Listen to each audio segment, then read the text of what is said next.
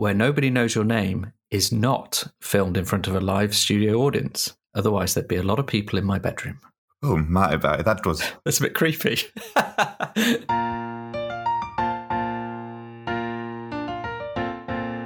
Hello, we're back. It's another Barry episode. A delightful one at that. Hello, everyone. Good to be here. I think we've got some congratulations in order, Barry. Yep. Yeah, absolutely. Since the last time we recorded together, James, I have introduced a little boy to the world. That probably overstates my involvement in that process, but we have a beautiful little Bonnie boy, and he's very happy. Yes, which is delightful. So we'll definitely get a round of drinks in to celebrate this fact. Excellent. Thank you, James. It's all right. This episode is Send in the Crane. It aired on 5th of January, 1989. Was directed by James Burrows and written by David Lloyd. Good classic combination there with Dave and James. The two old favourites. It's a Frasier-heavy episode, as we could tell from the title, which is, of course, a reference to Send in the Clowns. Who wrote that one? Stephen Sondheim is the one who wrote it for the 1973 musical A Little Night Music. Ah. There you go, James. Some more facts, and it's Sunday morning, and I haven't had breakfast yet. Well, you can snack on them facts. Get them to tide you over until the bacon. Are they calorific facts? These are light facts. You can have many of these facts. Fill your boots with facts. The cold open of this episode is Frasier trying to explain word association to everyone in the bar, particularly Woody.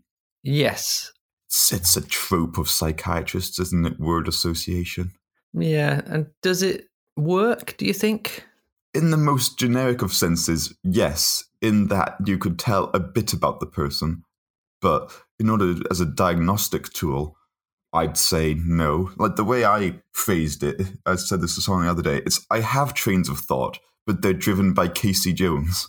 And if you know of Casey Jones, he's from a Grateful Dead song. And he was a guy who crashed a train while high on coke. So it's like, I have trains of thought. They're just driven by Casey Jones.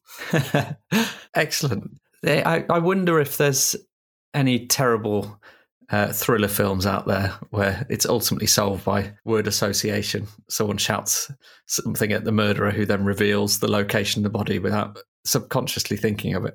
Murder. Dave, my back garden. Damn. Oh, you've got me again. Well, this open is a little bit pervy. It's a little bit pervy. It was a different time. And also, it's a bit out of character for Woody, it felt like. One, because it's a bit more of a clever moment, a bit more of a cunning, manipulative moment, you might say. And the other is because he's also not known for being a bit pervy. Yeah, it's always he's definitely demonstrated attraction to Rebecca or other women, but it's always been with some kind of innocence. It almost feels like this open was written for Sam, but they couldn't twist the naivety of the word association to fit him, so they flipped it for Woody. Yeah, I'd agree with that. So to explain, word association, Frasier tests it on Norm and Cliff by saying over, they say under, above, below, and then he says bottom to Woody, who replies thermostat, for what is really just quite a simple gag. Yeah, and they all try to determine why would Woody say thermostat of all words, and Frasier guesses it's because of the geographical placement of the thermostat within Woody's parents' house. It's in the basement or it's at the bottom of the stairs. He's not far off, it's just not Woody's house where it's placed. No. At which point, Rebecca comes in to chastise Woody for adjusting the thermostat again. And then, in order to adjust it in its strange position, sort of behind a bench, she has to reveal her derriere to the rest of the bar. Clothed, yeah. It's not some kind of weird initiation ceremony. Yeah, this isn't the X-rated Cheers episode of Legend. Yes, she bends over, and therefore Woody has not only tricked her, but caught a glimpse of her backside. There you go. Which is a little pervy. Very strange. I don't remember the thermostat in other episodes of Cheers, but I find it... Has this offended your continuity? No, it's more the fact that it is a weird place to put a thermostat, and I don't remember it being there before. It's very much a gag. The episode fits the gag rather than the other way around. Yeah. But into the main episode. What we have in the main episode as the main plot is that Rebecca's trying to arrange a child's birthday party for one of her corporate overlords and requires a clown because children are reputed to like clowns, even though it's not necessarily true. And I think, I can't remember the last time where a child has actually expressed enthusiasm or desire to have a clown at their birthday party. I think they more just accept that they are there. There is nothing more sad and lonely, and I don't mean this in a critical way, I just mean the very image of a man leaving a child's birthday party in clown costume, getting into whatever car he owns, and then driving away in full clown gear. That's a very lonely image, especially arriving back home, if you're single, which a clown may well be, and just planting yourself on the sofa to have a ready meal in front of the TV, still in full clown costume. It's a familiar juxtaposition, the sad clown archetype, and I think it's been extended to all sorts of manners, whether you're looking at the Joker, particularly the Joaquin Phoenix one, or whether you're looking at a much more real and tragic example of, say, Robin Williams. Yeah, there must be some difficulty in, I think all of entertainment comes with this potential baggage of being adored in one moment and then having to switch off in another and not knowing what the purpose is in those off moments when you're not getting that adulation and that satisfaction. But I suppose that's why comedians and entertainers do get our admiration, because that's what they're putting in. That's what they're going through. I know Matthew Perry, for example, struggled a lot in his career, not just in Friends, but generally as a comedic actor. He found when he didn't get the laugh he expected or wanted, he started to kind of get self-doubt and self-hatred because he felt he wasn't doing a good enough job. So imposter syndrome, but in the entertainment sector, basically, is what he felt quite often. Yeah, that's relatable. And this is a very somber conversation born around what is essentially a thong gag running through this episode. Yeah, well, the two storylines collide, which is quite good. Rebecca wants a clown. Woody loves the opportunity to be a clown. He's got a big box of clown stuff. Flour which squirts water in specifically Cliff's face. Yeah, because it's funnier that way. It is funnier because Cliff has a very punchable face. Is what Rowan Atkinson said of Hugh Laurie once.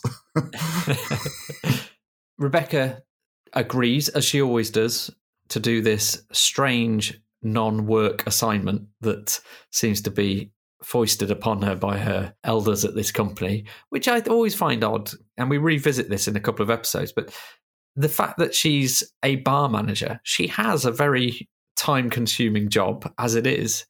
The idea that these bosses think that she's some item to be sort of thrown around at other menial tasks is quite surprising. Do you think that it's we won't go too much into it because I think it would be rife for debate, but do you think it could be driven by a sexism aspect? Because we've seen in previous episodes that the majority of people at the Lillian Corporation are men.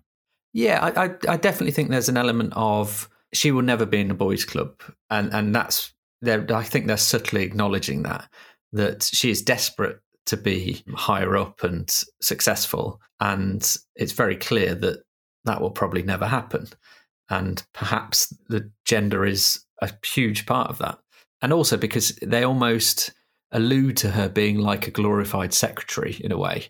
She's a PA who does all these menial tasks that are outside her remit because that's what they assume she's there for. It was a different time. Well, I would say some would argue that time hasn't changed as much as we'd like. Yeah, no, that's a valid point. But to get back to the farce, because that's the good stuff, Rebecca has to find a clown. Woody's got a box of clown stuff. And I think we'll address what you mentioned with the thong, because this was an interesting, if weird, subplot. And then we'll talk about Sam's storyline, which was very Sam and quite disturbing. Yeah. But we'll get onto the one which was a little sleazy, but at the expense of just a husband and wife. Yeah. And I think over the next couple of episodes, we do see a little bit into Frasier and Lilith's bedroom window, if you like. Yeah. So Lilith comes back from Paris. Oddly, again, in the next couple of episodes, this is alluded to as well, Frasier doesn't seem to really know or care where she is. Where the hell have you been? You were supposed to pick me up at the airport. Well, I didn't do a very good job of it, did I? Well, welcome home, dear. Where have you been? Paris. Perhaps you remember we liberated it during the war. Yes, now that I recall, you did say something about it. Well, I've just been so damn busy. You do forgive me, don't you? Oh, of course. I could never stay mad at you. It's like she's been away for a while. And so her gift from Paris, the little item she's brought back in a little box, which I didn't expect it to go this way, was a leopard skin pouch for his man items, for lack of a better word. Essentially a thong, which takes him aback a little at first, but then he grows to the idea and agrees to try them on in the bathroom. Go on. Is that in character or out of character? I'm not sure. I think it's out of character to do it on his own volition, but because his wife, who I think awakens his inner sexual demons, has bought them, I think he's up for it. You know, we've seen from Abnormal Psychology, once she lets her hair down, he'll do anything, basically. Yeah. That is true. So anyway, we now know as a result of this little exchange that Frasier is wearing a thong. That's all we need to know at the moment. And of course, that there's no way that will come back into the episode later on. Just accept this as a fact. So alongside this, at the same time, we have a call come into the bar, which Woody takes and passes over to Sam. It's a lady called Judy, who it becomes obvious from the side of the exchange we hear from Sam that she's going to come and visit. And he's quite excited about this. Yeah, because it's one of many Judys that Sam's dated. Yes. So he doesn't actually know which Judy it is. So a good look into Sam's shallowness as a man, that some conquest from his past, unidentified conquest, is coming back. And that's good news for Sam. That'll do. Yeah. He's a man who lives off old memories, isn't he? Yeah. I often feel that Cheers is in some way, it's almost like we're just watching his descent into age and him having to change his sort of idea of what success is. And there's been a few episodes which have focused on that specifically.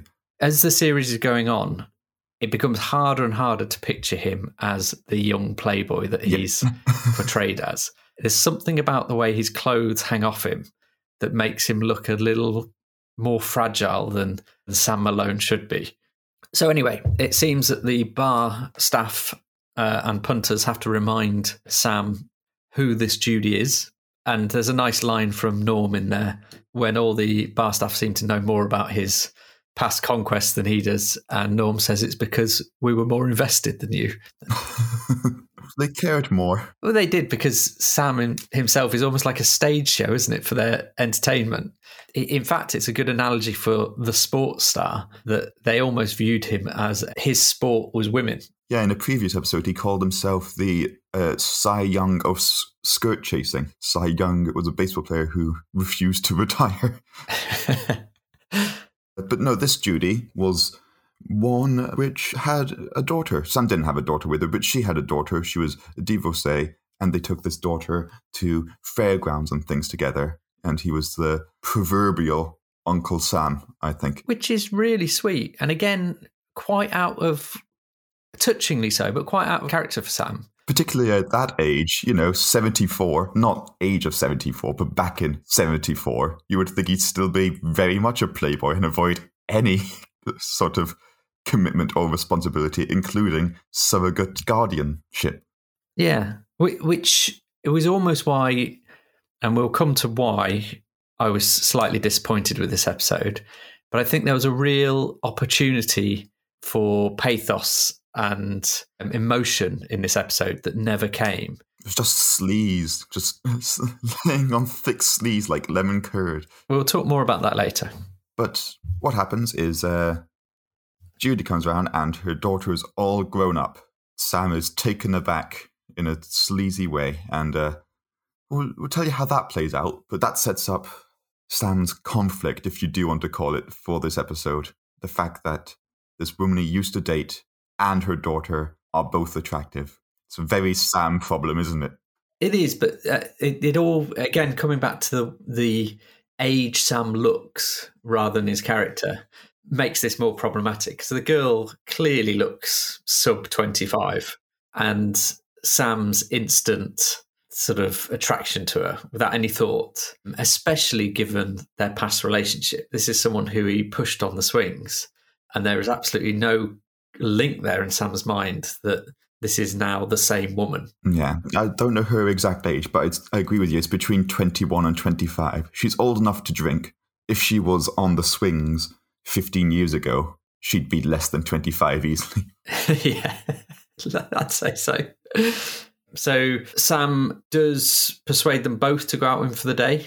And when they arrive back, the mum is a little irked because Sam has clearly kept the daughter around in what should have been a date. And the mum asks for some Sam time, and Sam agrees. So he's going to obviously date the mum. Which sounds like the right thing to do, but we know how Sam is. In the meantime, should we talk about the cast? We'll talk about who the cast are for this episode. James, you know how much I love to hear you reel off the cast. It's one of my favourite bits of the episode. We've got Bebe Neuwirth as Dr. Lilith Sternin, obviously. Sandal Bergman as Judy Marlowe. She also appeared in The Dean Martin Show, All That Jazz, Xanadu, Heart to Heart, Conan the Barbarian, Airplane 2, the sequel, The Great American Strip-Off, Dirty Dancing, Murder, She Wrote, Sliders, and many more, including an exercise video, Sandal Bergman's Body, in much the same way that Jane Fonda did a lot of exercise videos in the 80s. Chelsea Noble as Laurie Marlowe. This is Judy's daughter. She also appeared in Full House, Days of Our Lives, Who's the Boss, Growing Pains, Doogie Howser MD, Seinfeld, and many more. Patricia Morrison as Mrs. Ridgway. This is the mother of the child which requires a clown. She made her film debut in 1935 in Reckless and went on to appear in Rangers of Fortune, One Night in Lisbon, Our Husbands Necessary, Hitler's Madman, Where Are Your Children, Tarzan and the Huntress, The Prince of Thieves, Have Gun Will Travel, and many more. Peter Schreiner is Pete, and Philip Pullman and Al Rosen are uncredited as Phil and Al. Excellent. Thank you, James. So, Frasier's in the bar. He feels his hands have gone a bit numb, which worries him. You okay, bud? Jeez, I'm a little concerned here, Nora. My fingers are tingling. My hand's numb.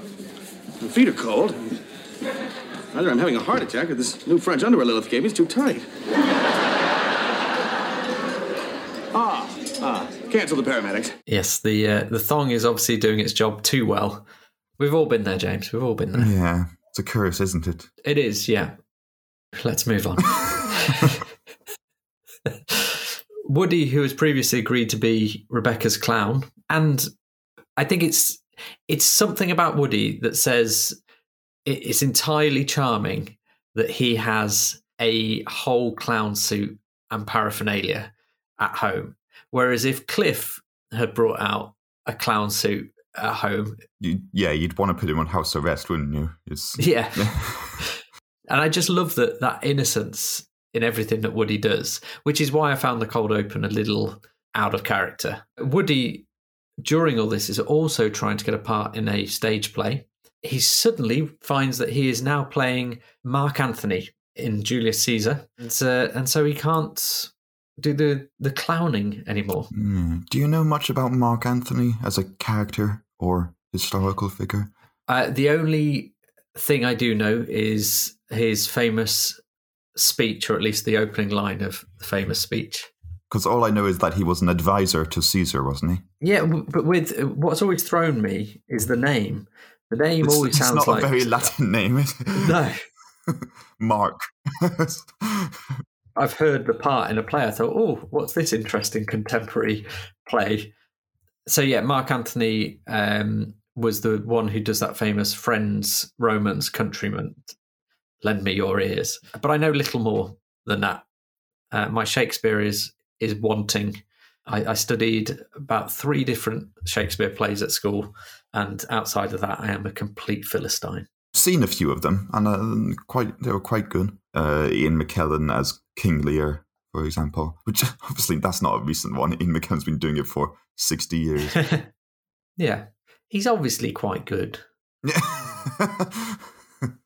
He's obviously quite good. 4 stars, Barry.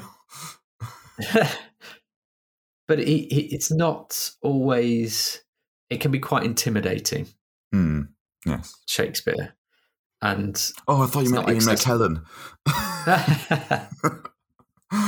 Narratively, it's very good. You can see his influence in a lot of things. I think the precise words which are chosen, because of the language difference, doesn't hold up as well. But in terms of the stories, I can't fault them. You look at things like The Lion King, which are based on Hamlet. I would love to see a West End production of Shakespeare, and on the poster it says James Marshall. I can't fault this. I mean, I think that's high praise. That's just a paraphrase of perfect, isn't it? Faultless. Yes. I annoyed an ex of mine when we were watching Paddington, and I went, it's a perfect film. She went, it's not a perfect film. I went, well, what's wrong with it? She went, there's nothing wrong with it. And I went, well, then by definition, it's perfect. Oh, James, why didn't that last? Yeah, I think she just kind of shook her head and left the room, and me being so passionately favourable of the first Paddington film. It is a very good film, though. It is. Well, after 3 pints, it's an emotional roller coaster, that film. But anyway, Frasier is still wearing this thong, despite it being a little tight, little uncomfortable. Woody essentially passes the baton, doesn't he? With some very little persuasion, Frasier agrees to take on the clown mantle.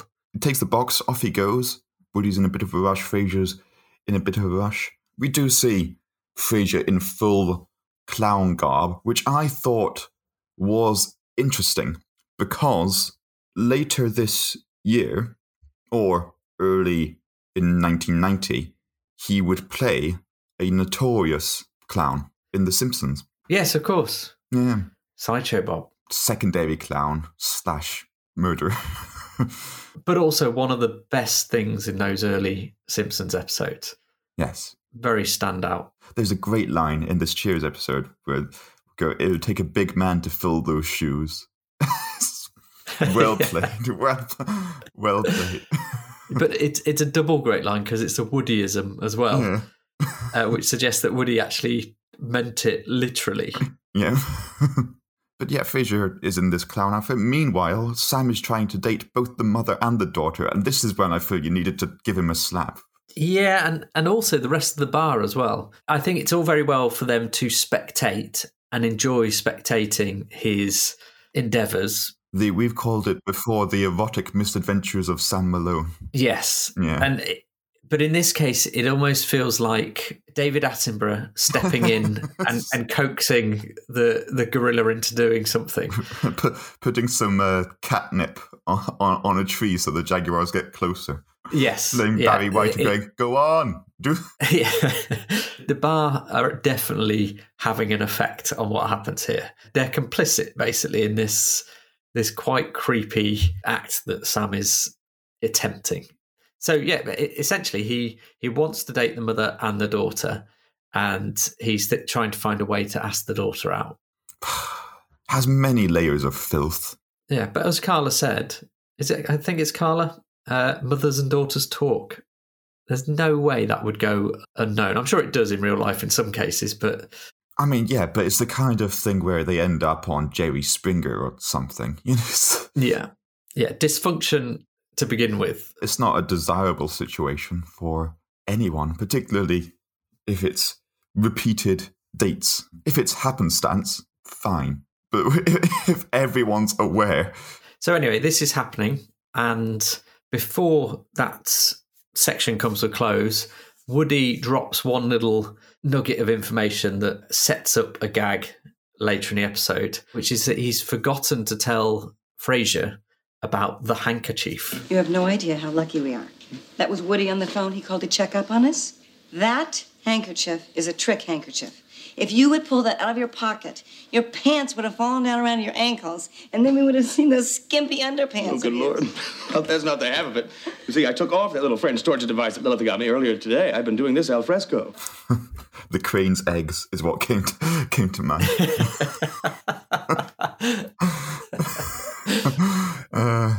Don't forget the stork delivering them. Yeah, no, he's wearing this, or we think he's wearing this thong. He's at this birthday party. He's got that flower, the gag flower. He's got, the horn and everything. Things which children apparently love. Again, I'm not sure what the comedic theory is behind why it works. There's a few comedic theories. Schadenfreude, laughing at the other's expense. By squirting water in Cliff's face, you're laughing at Cliff. But when it's just the clown going, honk, that's the sound a horn makes. I was a very literal child. It's just going, yes, clown, that is a horn. Well done. Maybe it's some element of comfort in having your expectations proven. There's something about we've all got a friend who will make the same joke endlessly. That's usually the kind of thing that dads do, and I better get practicing. But is making poor jokes endlessly. But those sort of things sometimes do get funnier in the retelling or multiple retelling, because the expectation of it coming, I guess, is kind of comforting. That's the whole concept of greeting Norm, isn't it? That we expect a comeback. And if Norm just said, hello, that would in itself be funny. It's not a funny line, but it's the fact that he didn't say anything witty. Yeah. And actually, it's a good setup. If you wanted an episode where Norm had done something wrong, he could come in and no one says Norm, and you wouldn't need to explain anything. Instantly you have, something's wrong. So those running jokes are a good thing. Anyway, we've digressed. We're simply talking about a clown who is potentially about to reveal himself. Well, at the end, eventually the gig goes well when he makes Rebecca the butt of the jokes by, squirting her in the face with water and everything like that. And they go, yes, look at that poor secretary. I'm not a secretary, I'm a bar manager. That happens. It seems to go quite well. Mrs. Ridgway comes along to say, oh, thank you. And then she goes, oh, my mother's arrived. And Mrs. Ridgway's already quite an elderly woman, so her mother would be even more so. Yes. And we're actually at the end of the episode. We'll come back to the Sam part in a minute, but essentially he goes off screen. Dr. Crane, would you come here for a moment? I'd like you to meet my mother. Why, yes, I'd be delighted to. I've heard such wonderful things about her. Gesundheit, madam. Here's my handkerchief. No! Which is a sort of a decent way of playing that gag off screen, really. So, yeah, the Mrs. Ridgway's mother got an eyeful. So, yeah, a couple of clever little setups. But actually, for me, that whole setup felt like a bit of a missed opportunity. I felt like they could have done something clever. And they were almost alluding something clever, but it never played out. It's almost they got to the end and didn't know what to do. So they thought, well, we can't have him reveal himself to the party.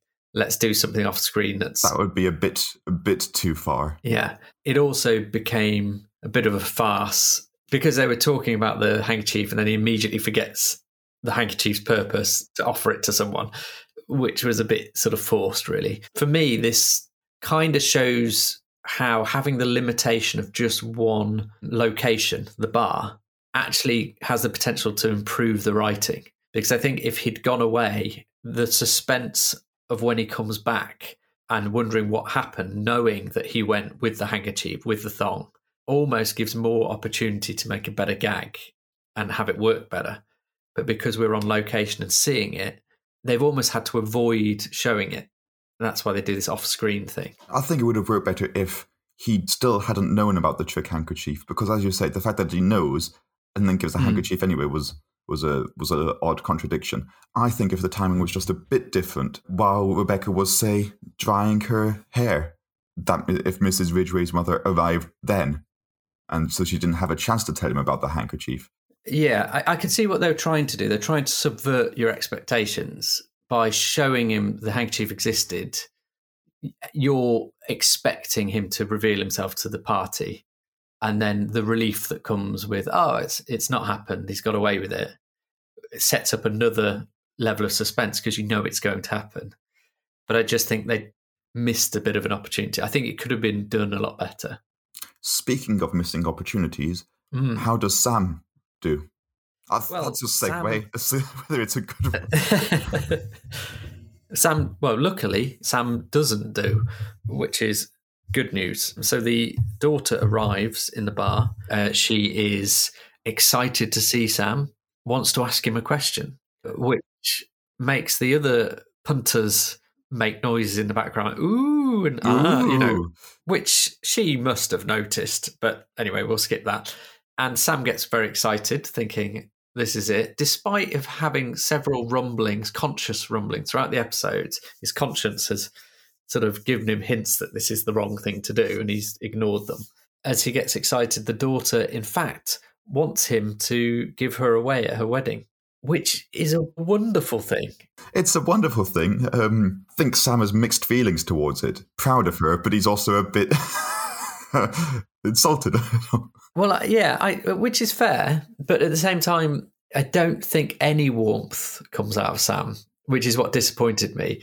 He simply is disappointed and a bit petulant that this is his opportunity gone. And actually, this is the girl he pushed on the swings. This is someone he formed a real bond with, and this is someone who loves him and looks up to him and feels enough for him that she'd want him to give her away, which is a huge deal. And his response is much more, I'm not going to get anything now. And I think that hurt. There was an opportunity for real pathos there, and I said that at the start. This episode could have been a real chance for Sam to look warm and have some reflection, and it didn't happen. But as you've said before, James, the thing about sitcoms is they tend to return to ground zero at the end. And so maybe that isn't possible. I think what would have been a funny scene, if even like they do in other shows, like when the credits roll, you see a scene playing as the credits roll, is him walking her down the aisle of her wedding, to give her away. And he's just kind of muttering to himself and rolling his eyes. Or in his case, he'd probably be eyeing up the bridesmaids or something similar. Walking down the aisle, then immediately sitting down in a pew and just chatting up the maid of honor or something. Oh, well. So, yes, Sam clearly remains Sam. Frasier, reveals himself, let's say, is the payoff for this episode. Is that someone at the door? That means it's trivia time. But as usual, before we open our letters, we have to give a shout out to our norms on Patreon. So this goes out to Treb Curry. If you want that special norm treatment, then check out our Patreon page for that and so much more. Got some lovely trivia here. Sam has dated a few Judys. What are their surnames? Yes, I've preempted this one, James. No. We have a Johnson, a Patinsky, and a Chang. Correct. And of course, Marlowe. Marlowe being the one of attention in this episode. Very good guy. Full points. That's four Judys. If you were going through the alphabet and he's got 4 Judys, how many women has Sam been with?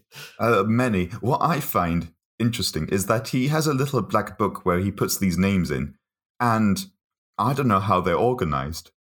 Because you can't arrange them alphabetically. You need to leave space from where you think you could put in one. It's like, I've not dated anyone with an E at the start of their name. I'll leave space for that. Well, it could be like a file of facts, couldn't it? Overflowing. How would you organise your? A spreadsheet. Yeah, would you have a spreadsheet? It is the modern way, after all. Encrypted so that people didn't go. Why actually have as Mitt Romney once said, binders of women. Lilith brings back a thong for Frasier from Paris, but where specifically does she buy the thong from? As in, what boutique or which area of Paris? She tells us where she got the thong from. The Louvre? It is. They don't sell thongs at the Louvre anymore, or at least they didn't a few years back, much to my chagrin. Yes. No, they sell jigsaw pieces of the Mona Lisa. No pieces, puzzle. A single piece of a jigsaw. Wow, that's capitalism gone mad. Yeah.